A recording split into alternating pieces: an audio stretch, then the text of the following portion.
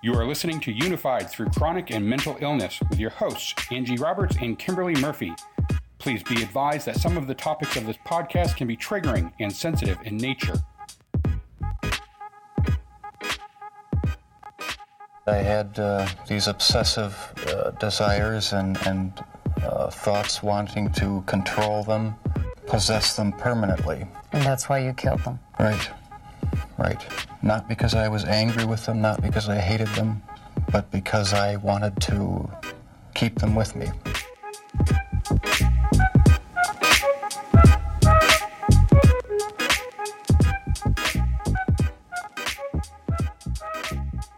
Hey guys, welcome back to Unified. This is Angie, and today we're talking about antisocial personality disorder, or ASPD. ASPD is the umbrella for psychopaths, sociopaths, narcissists, and some people with borderline personality disorder and extreme social anxiety and the like. A true definition of a psychopath is a person who shows patterns of manipulation and violation to others. Technically, to receive an ASPD diagnosis, you have to be 18 years of age, but some people will show signs of conduct disorder, which may be an early indicator of ASPD as early as 11. So I think that's interesting that it's 11, but I would think it would be earlier because you hear about so many how, they catch the 8-year-old out killing animals in the woods or whatever. Right. And that is a big indicator of ASPD also. Then I tried to keep the person alive by inducing a zombie-like state. Yeah, and Jeffrey Dahmer is a perfect example of this because he exhibited conduct disorder as early as 2 years old. See, that's what I mean. I feel like it could be, I personally feel like it could be younger than 8. So that's interesting. Yeah, they have reported that as early as 4, he was thrilled by the sounds of animals being swept out from under the house, the remains of animals.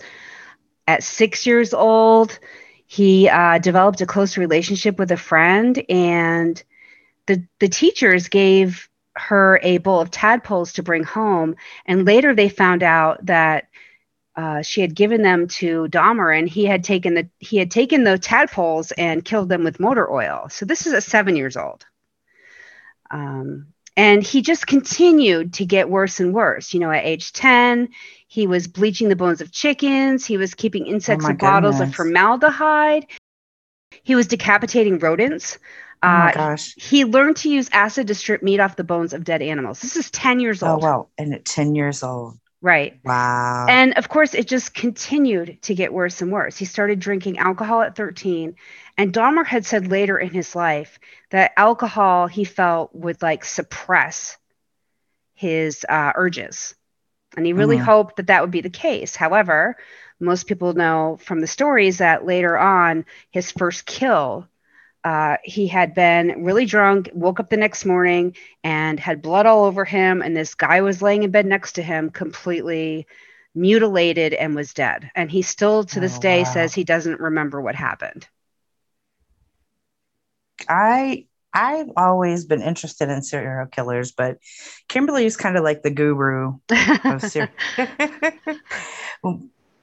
So it's been interesting. This has been an interesting topic to be researching. I think so too. I'm just fascinated by their mind. And, we have to remember that these guys have mental illnesses, not to take away from the victims. Right. I think that it's important for us to research and know why they do what they do, because, hopefully at some point we can recognize these patterns and prevent these things from happening.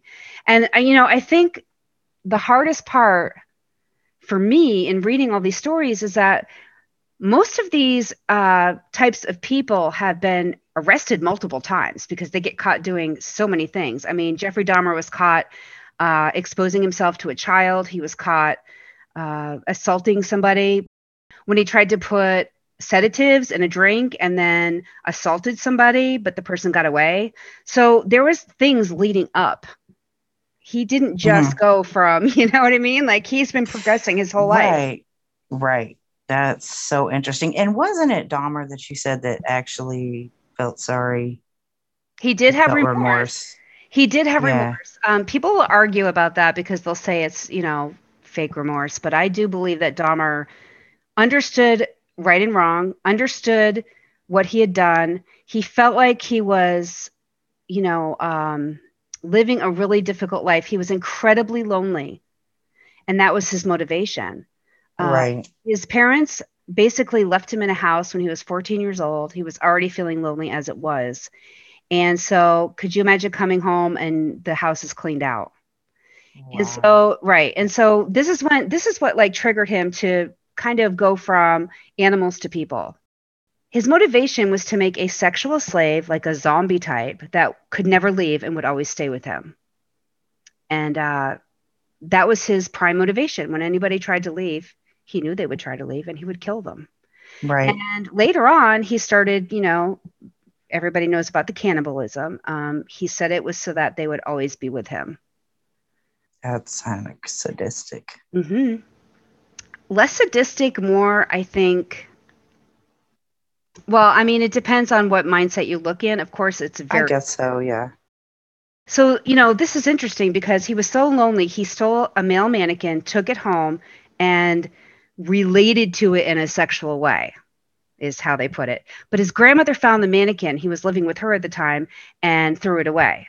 So then he started escalating with people after that. So he went from animals to mannequin to people, and it Oh, just wow. progressively got worse. He started going to gay bathhouses. And so he would talk to a man, he would get him a drink, and he would drug the drink. And so then he would take the person home.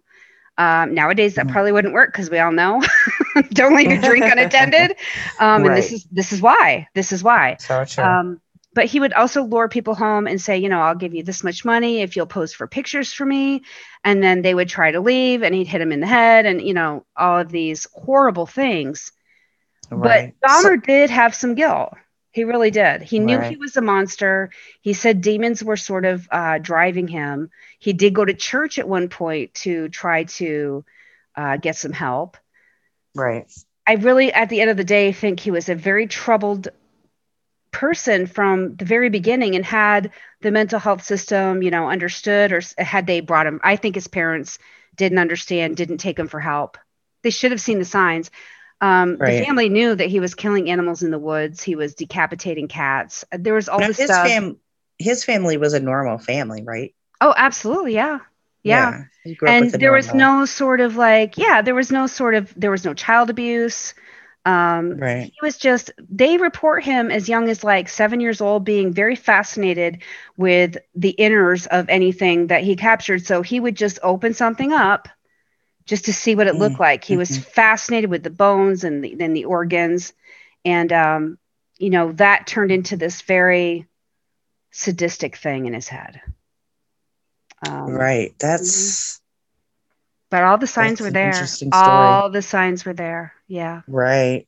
So real quick, I have a question about Dahmer. Hmm. Was he a homosexual?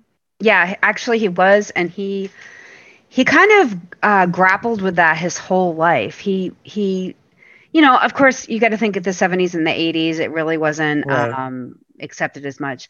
I mean, there were bathhouses and gay bars, and that's where he, met people. But he Hmm. really internally struggled with that. And I think partially because he came from a religious family, but also because he really had horrible, horrible social anxiety. So when you put the Oh, two together, he felt separate from everyone. I don't think he had the confidence to even be around anybody, much less say and admit that he was homosexual. So I think that played a big right. part in what happened with him. Well, it's really interesting too that there's three main causes for ASPD. Of course, there's others, but Mhm. the three main causes were being abused as a child, you grow up with parents with ASPD, or you grow up with alcoholic parents. And he had, neither. None of those. He had none of those. Yeah. Yeah, yeah. He actually had a fairly normal family. I mean, they did get divorced at one point, but there was no child abuse. There was a rumor that he was sexually abused, but he denies it. The neighbor denies it. So, that's just rumor. And honestly, I think that it wouldn't be enough to justify how he was at such an early age growing up, and growing up, his fascination with, the insides of animals and things like that. So he was like the typical serial killer profile. Right. That I killed those men. I robbed them and I killed them as cold as ice.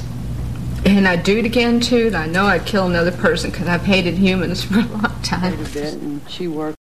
Unlike Eileen Wuornos, who was extremely abused as a child, and many people know who she is because of the movie Monster. Right. But what some people don't know is that, she had a really difficult family history.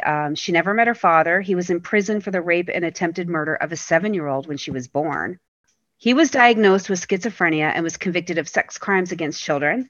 He was in and out of prison, and eventually he hung himself when she was about 4 years old. Her mom abandoned her and her siblings, leaving them with her grandparents. So this was like her family beginning. 4 years old, her father's in prison, hangs himself, her mom abandons the family, and she's living with the grandparents. At age 11, she starts engaging in sexual activities in school so that she can get cigarettes, drugs, and food. 11 years old. Could you even imagine? 11. That breaks my heart. It does. Yeah, me too. And I think in a way she was trying to escape from her life, but also obviously there was a mental health issue there that wasn't being attended to. And, a lot of us do that sort of self-medication. So I really do think she was trying to escape from her pain. She was also engaged in sexual activities with her brother. Oh, wow. And she was sexually assaulted and beaten by her grandfather, who is also an alcoholic. So now you've got the child abuse and being raised by an alcoholic. Right. According to what she said, before beating her, her grandfather would force her to strip out of her clothes and, stuff like that. So it's a really horrible history that she has. At age 14, she did become pregnant because she was raped by a friend of her grandfather's, who had already been sexually abusing her. So that's horrible. Right. So, I mean, think about what was going on in that house. Probably more than what we even know. Right. I agree. Yeah. So she gave birth at a home for unwed mothers, and then the child was placed for adoption. Right after that, she sort of just like dropped out of school, dropped away from the family, and started her full-time occupation, I guess we would say, as a prostitute to support herself.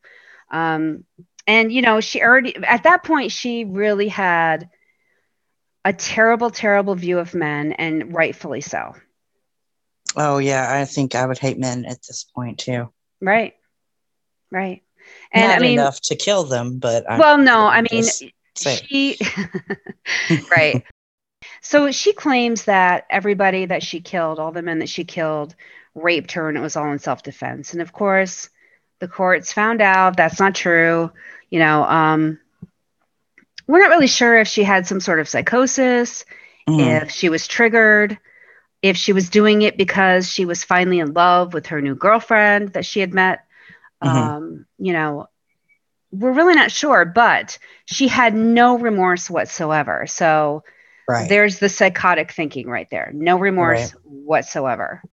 A lot of people felt that she was psychotic. I mean, she did get the death penalty, and her final words were, "I'd just like to say I'm sailing with the Rock, and I'll be back like Independence Day with Jesus June 6th.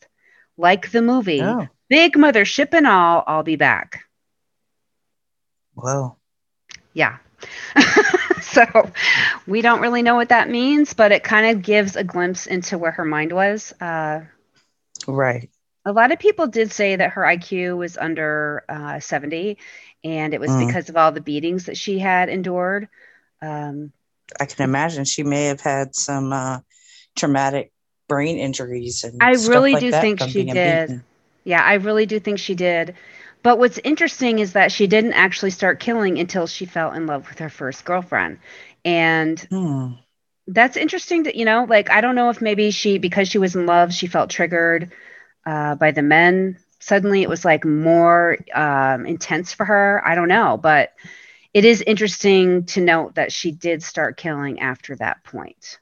I need to know this answer. I So do too. I'm probably gonna be having to research that. It would be interesting to know, wouldn't it? Right. It would be Especially interesting to with know. she was diagnosed with borderline personality disorder, and they have a really hard time making connections. So I Right. wonder if it has something to do with that diagnosis. I mean, she was untreated and she had a lot of other things going on. So Right. it would That be interesting to find out. not being treated is a scary thing when you've had a really bad past. Exactly. Yeah, it can get really bad.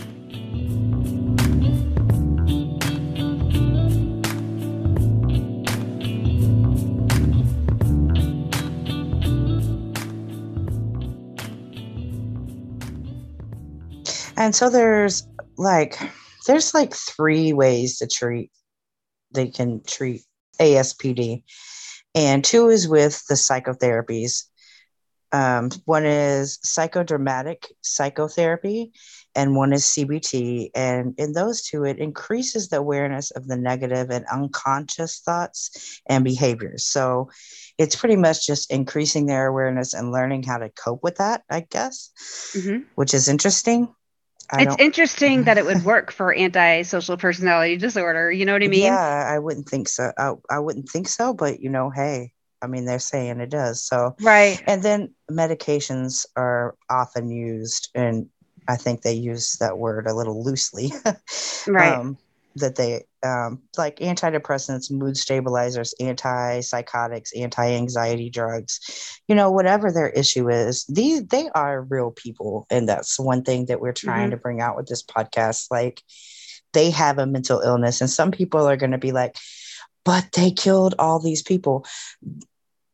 I Hmm. understand that, and I'm They not did saying that I shouldn't face charges, because I still believe whatever you do in your illness, you need to face the consequences. Yeah. definitely face the consequences for. I don't think that we should just be all willy-nilly out here.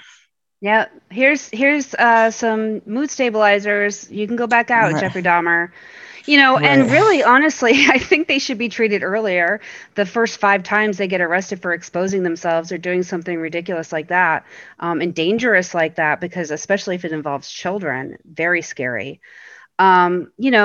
This is when we should be grabbing them off the street and treating them and preventing Exactly. further issues. So, speaking of that, the long term outlook for people with ASPD is increased chances of going to jail, abusing drugs, and dying by suicide. They don't often even get help with ASPD. And like you were saying, unless they were faced with legal troubles and the court forces them to go into treatment. So, they don't even realize, I don't even know if they realize what they're doing, I kind of don't like think they do. narcissism. Right. Like, I mean, I know they realize they're killing. I mean, I don't think they realize that they have a problem. And I know people out there are going to be like, well, how don't they realize they have a problem? Well, some of them do, and I think some of them don't. Well, because I think that they feel in different, it's different for different cases. Like in Eileen Right. Mornos's case, she felt like she was defending herself. In Jeffrey Dahmer's case, he knew that something was wrong with him, but he was compelled and he couldn't help it. Right. There's different reasons for each of them, and some people who are psychotic just believe that they're above everyone and are never going to get caught. So they're Right. not looking for help because why do they need help? Right. And by the Yeah. way, I want to say this. I think we've already said it, but I definitely will probably say it even again, that not everybody with ASPD is a serial killer. That Mm-mm. you can have ASPD and not be a serial killer. Most people who have ASPD are not serial killers. Right. Exactly. So, um, They have their own issues. This is definitely an elevated version of ASPD that we're talking about, and right. probably in these cases untreatable. However, they could have been prevented had our justice system been different, but that's an entirely different podcast. Right. And even now, with how aware we are with our kids of taking them to the doctor when we start to think something is wrong or whatever mentally, That's you know. true. So there are several traits that ASPD people have in common. Mhm. And a few of those are that they are socially irresponsible. They have socially irresponsible behavior. They disregard or they violate the rights of others. They have the inability to distinguish between right and wrong. They have difficulty showing empathy. I don't think they have empathy. I don't think they have empathy at all, or And sympathy. I find any the inability apathy. to any apathy, right? Any pathy. Apathy. I have a hard time with the inability to distinguish from right and wrong because many of them, I think, well, maybe logically they know that other people follow these rules. So I guess that makes sense. Right. And if they don't even know that they actually have an issue, they probably don't think it's wrong. That's true. Because like we just talked about Eileen Wuornos, and she really didn't believe she was doing anything wrong. So that makes sense. You basically identified Nancy Fox as one of your projects. What happened then? At first, she was spotted, and then I did a little homework. I dropped by once to check the mailbox to see what her name was. Found out where she worked. Stopped by there once at Hillsburg. Kind of sized her up. The more I knew about a person, the more I felt comfortable with it. So I did that a couple of times. And then I just selected a night, which was this particular night, to try it, and it worked out. All right. Can you tell me what you did on the night of December 8th, 1977? Now, about 2 or 3 blocks away, I parked my car and walked to that residence. Knocked at the door first to make sure, see if anybody was in there, because I knew she arrived home at a particular time from where she worked. Nobody answered the door, so I went around to the back of the house, cut the phone lines. I could tell that there wasn't anybody in the north apartment. Broke in and waited for her to come home in the kitchen. All right. Did she come home? Yes, she did. What happened? I confronted her, told her there I had a problem, sexual problem, that I would have to tie her up and have sex with her. She was a little upset. We talked for a while. She smoked a cigarette. While we smoked a cigarette, I went through her purse, identifying some stuff. And she finally said, well, let's get this over with so I can go call the police. And I said, okay. And she said, can I go to the bathroom? And I said, yes. She went to the bathroom. And I told her when she came out to make sure that she was undressed. And when she came out, I handcuffed her. And I don't really remember whether... Sir? You handcuffed her? You had a pair of handcuffs? Yes, sir. What happened then? Well, anyway, I handcuffed her, had her lay on the bed, and then I tied her feet. And then I was also undressed to a certain degree. And then I got on top of her. And then I reached over, took either her feet were tied or not tied. But anyway, I think I had a belt. I took the belt and then strangled her with a belt at that time. All right.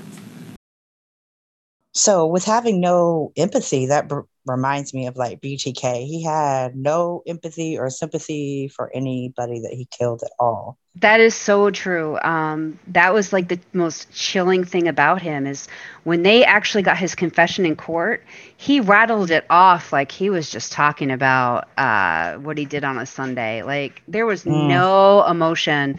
He talked about his victims as projects. He called them projects.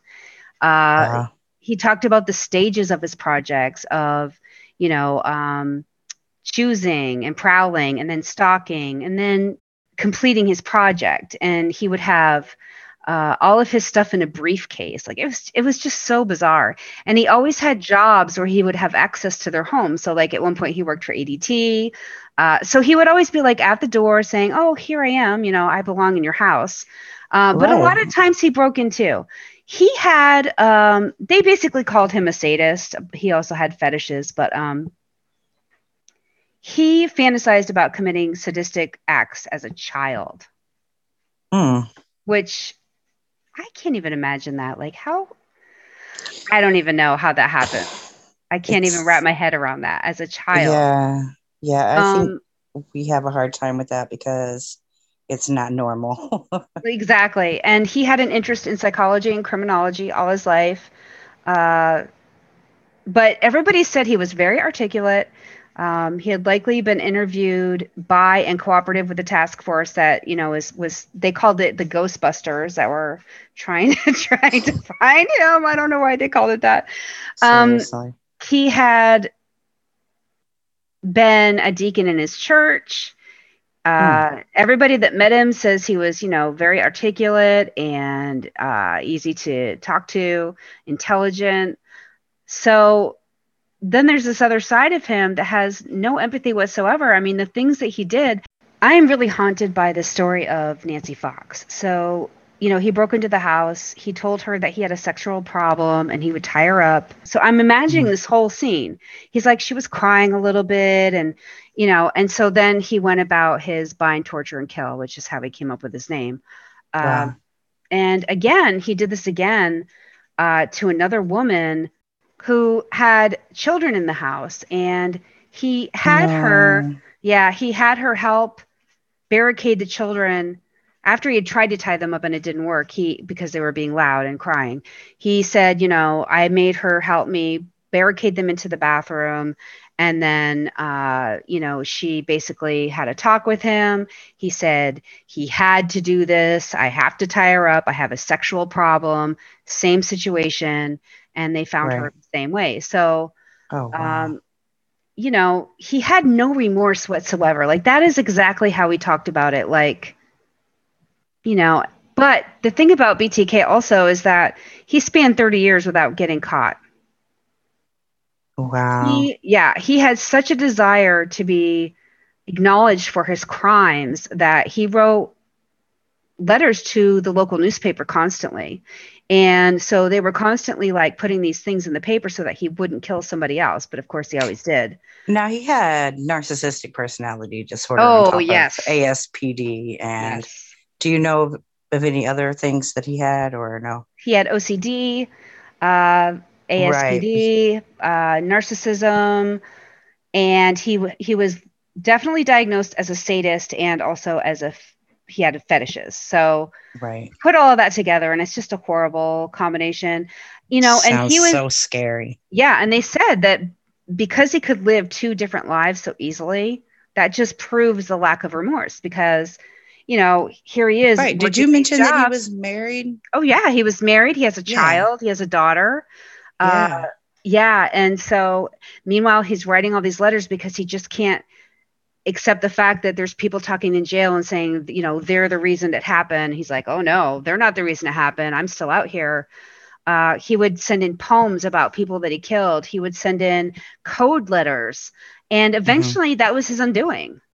I wonder if he wanted to be caught in a way because he wanted everybody to know I think what so. he had done. That it was he really did. And he really did. Yep.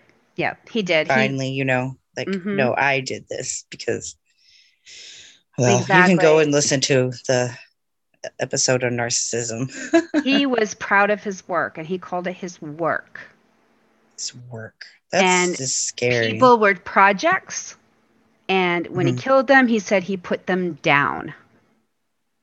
Wow. But make no mistake how sick this man was. He took pictures of everyone. He took pictures of himself dressed up like his victims. One of the first places he went to, he hung the children in the basement. He had no remorse at all. None. It's very scary to watch. When you see like him in court, when he's doing the confession in the courtroom to the judge, he talked about it like it was just rattling off his resume. Wow, that is so crazy. I need to listen to those tapes. You told me, but I'm a little scared. We might put some up on the website so that people who are interested can see them, but we'll definitely put a trigger warning because they are very disturbing.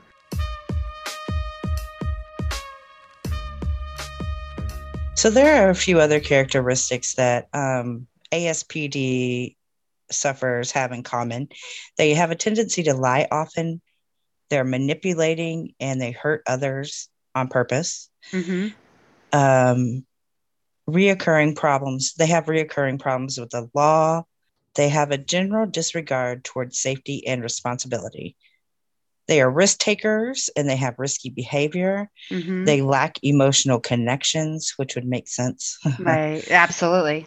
Right. They have superficial charm about them. This reminds me of Ted Bundy, superficial charm. Very super. Yes. Yes. Yes. They can be very aggressive. They don't care if they hurt others, and they are impulsive and abusive. When most people see blood or violence in a movie, their heart beats faster, their breath quickens, and their palms get sweaty. A sociopath has the opposite reaction. They get calmer. That is so interesting. That Isn't is it? so interesting. Yeah. Because, I mean, okay, so we've seen time and time again, even in just movies that are fiction, where they show the sociopath or the psychopath, and there's like, they're very tense and just full of anxiety. But then once they do what they do, they're very calm. They're very calm. So I could see how watching it or seeing it could just make them calm. Right. It's weird though. It's so just... ladies, this is what you do with all your new dates. First you say, do you know what ASPD is? I hate to make a joke, but show them the latest the latest horror movie and see if they're breathing any faster or their palms are sweaty. Right. Oh my god. If they stay calm, don't stay at the date. Just be like, right. I gotta go. That's the time to excuse yourself. Right. Psychiatry.com says that psychopaths have no conscience, while sociopaths have a conscience, but it's weak. So it's like they're almost the same thing, except a sociopath may have a tad bit of a conscience. Right. If something really big happens, they probably go, oh, well. Right. They both lack empathy. So that's not surprising. No. Most aren't violent. They use manipulation and reckless behavior to get what they want. Thank goodness. Right. Thank goodness. Yes. Psychopaths are highly intelligent and charming, but they really have no interest in you. They really don't. It's kind of weird, but the sociopaths are less able to play along. They make it plain that they're not interested in anyone but themselves. So they often blame others and have excuses for their own behavior. So I have a little bit to say about that, because I have a friend, or not a friend anymore, but a friend that I did have for many years. He was diagnosed with antisocial personality disorder and also as a sociopath. And this is so true right here. They're not interested in anyone but themselves. He would tell the same story about himself over and over and over and over again. And he was very much victim mentality. So anything that didn't go right in his life was never his fault. Right. We know people like that, and they're not sociopaths. However, the difference between them and a sociopath is that they will manipulate you with that. Yes. They will manipulate you with their victim mentality and make it very plain that they're not even interested in you, but they will manipulate you with their excuses for their behavior. It's absolutely true. It's absolutely true. And, the main reason being that they want to make sure they get what they need. So they're trying to play that card like the narcissist does with an empath. Yes, they are.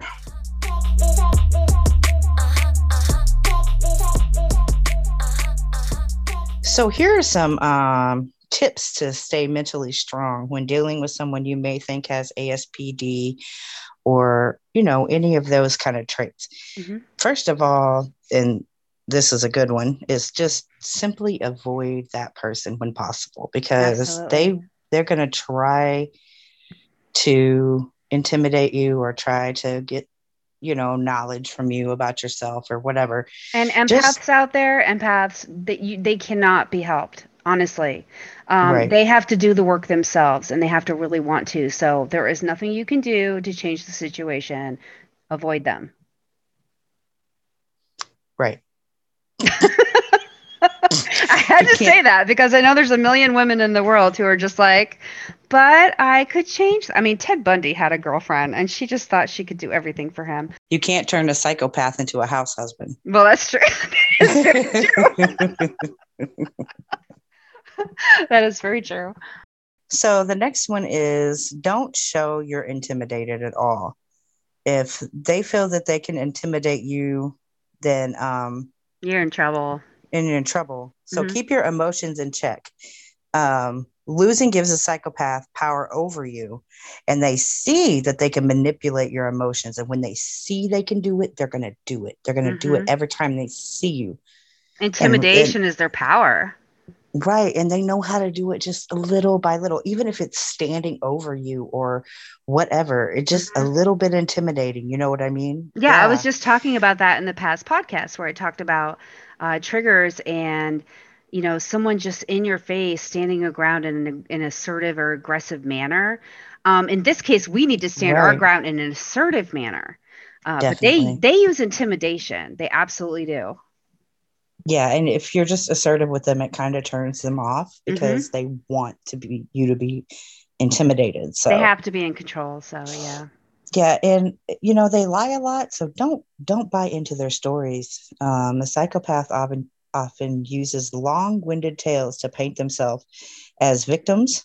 So they often blame other people, and then they refuse to take the responsibility for their wrongdoing. This is exactly like the friend I was just talking about. This is typical. Right. The stories that they tell, and they're very convincing.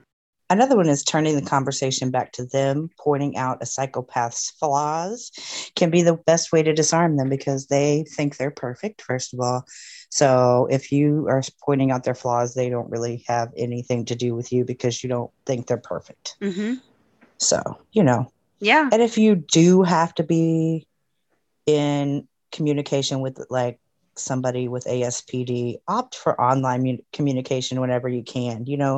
That can be traced and all that kind of stuff. And they also thrive on negotiating face to face. So they really want you to be face to face all the time instead of on the phone. Right. And if somebody's already manipulating you and they just say, okay, now I need you on the phone, now I need you face to face, that's for a reason. Like they already know that face to face is where they thrive and where they can actually do all this manipulating. So if somebody's doing that to you and you already have some red flags about them, keep them online. Definitely do not buy into their demands.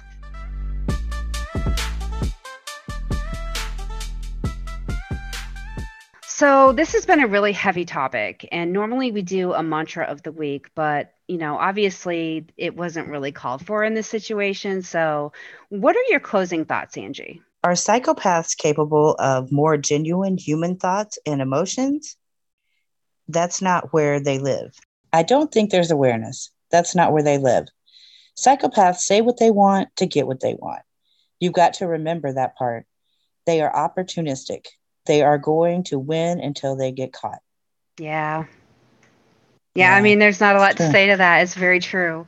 We want to remind people that, this is a mental illness. We're not saying that it excuses what they've done. And of course, the victims deserve all of the attention.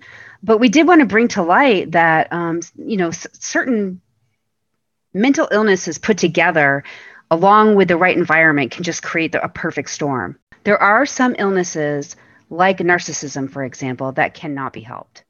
No matter how much therapy they have, it's never going to improve. So they don't have a cure for ASPD. They don't have a cure for narcissism. Right. Unfortunately, right. There is no cure. All they can do is, go to therapy and take their medicine. And taking their medicine is going to be a big part of coping with their personality disorder. And, we always say we're stronger together, and that doesn't always just mean boosting each other up. Sometimes it means keeping an eye on people in the community and what they're doing. Sometimes we'll see the signs that somebody's not right and they may need some extra help. And that's important. So we need to look after each other no matter what our diagnoses are. And I hope that, so true. This episode has helped you think of it on a different level. So I hope everybody enjoyed this episode. I know it's a really hard topic to discuss, and we just want to reiterate that, everybody with ASPD is obviously not violent. This is an extreme case where the perfect storm just came together, and it was interesting how they were all very different growing up and still came to the same place. And we just wanted to, show sort of how that goes in an extreme case. We hope that you will join us next week, and please just remember, we are stronger together, and we so appreciate your support. Mask up. Peace out. Unified Through Chronic and Mental Illness can be found at anchor.fm/unified. There you can find all social media links as well as other ways to listen.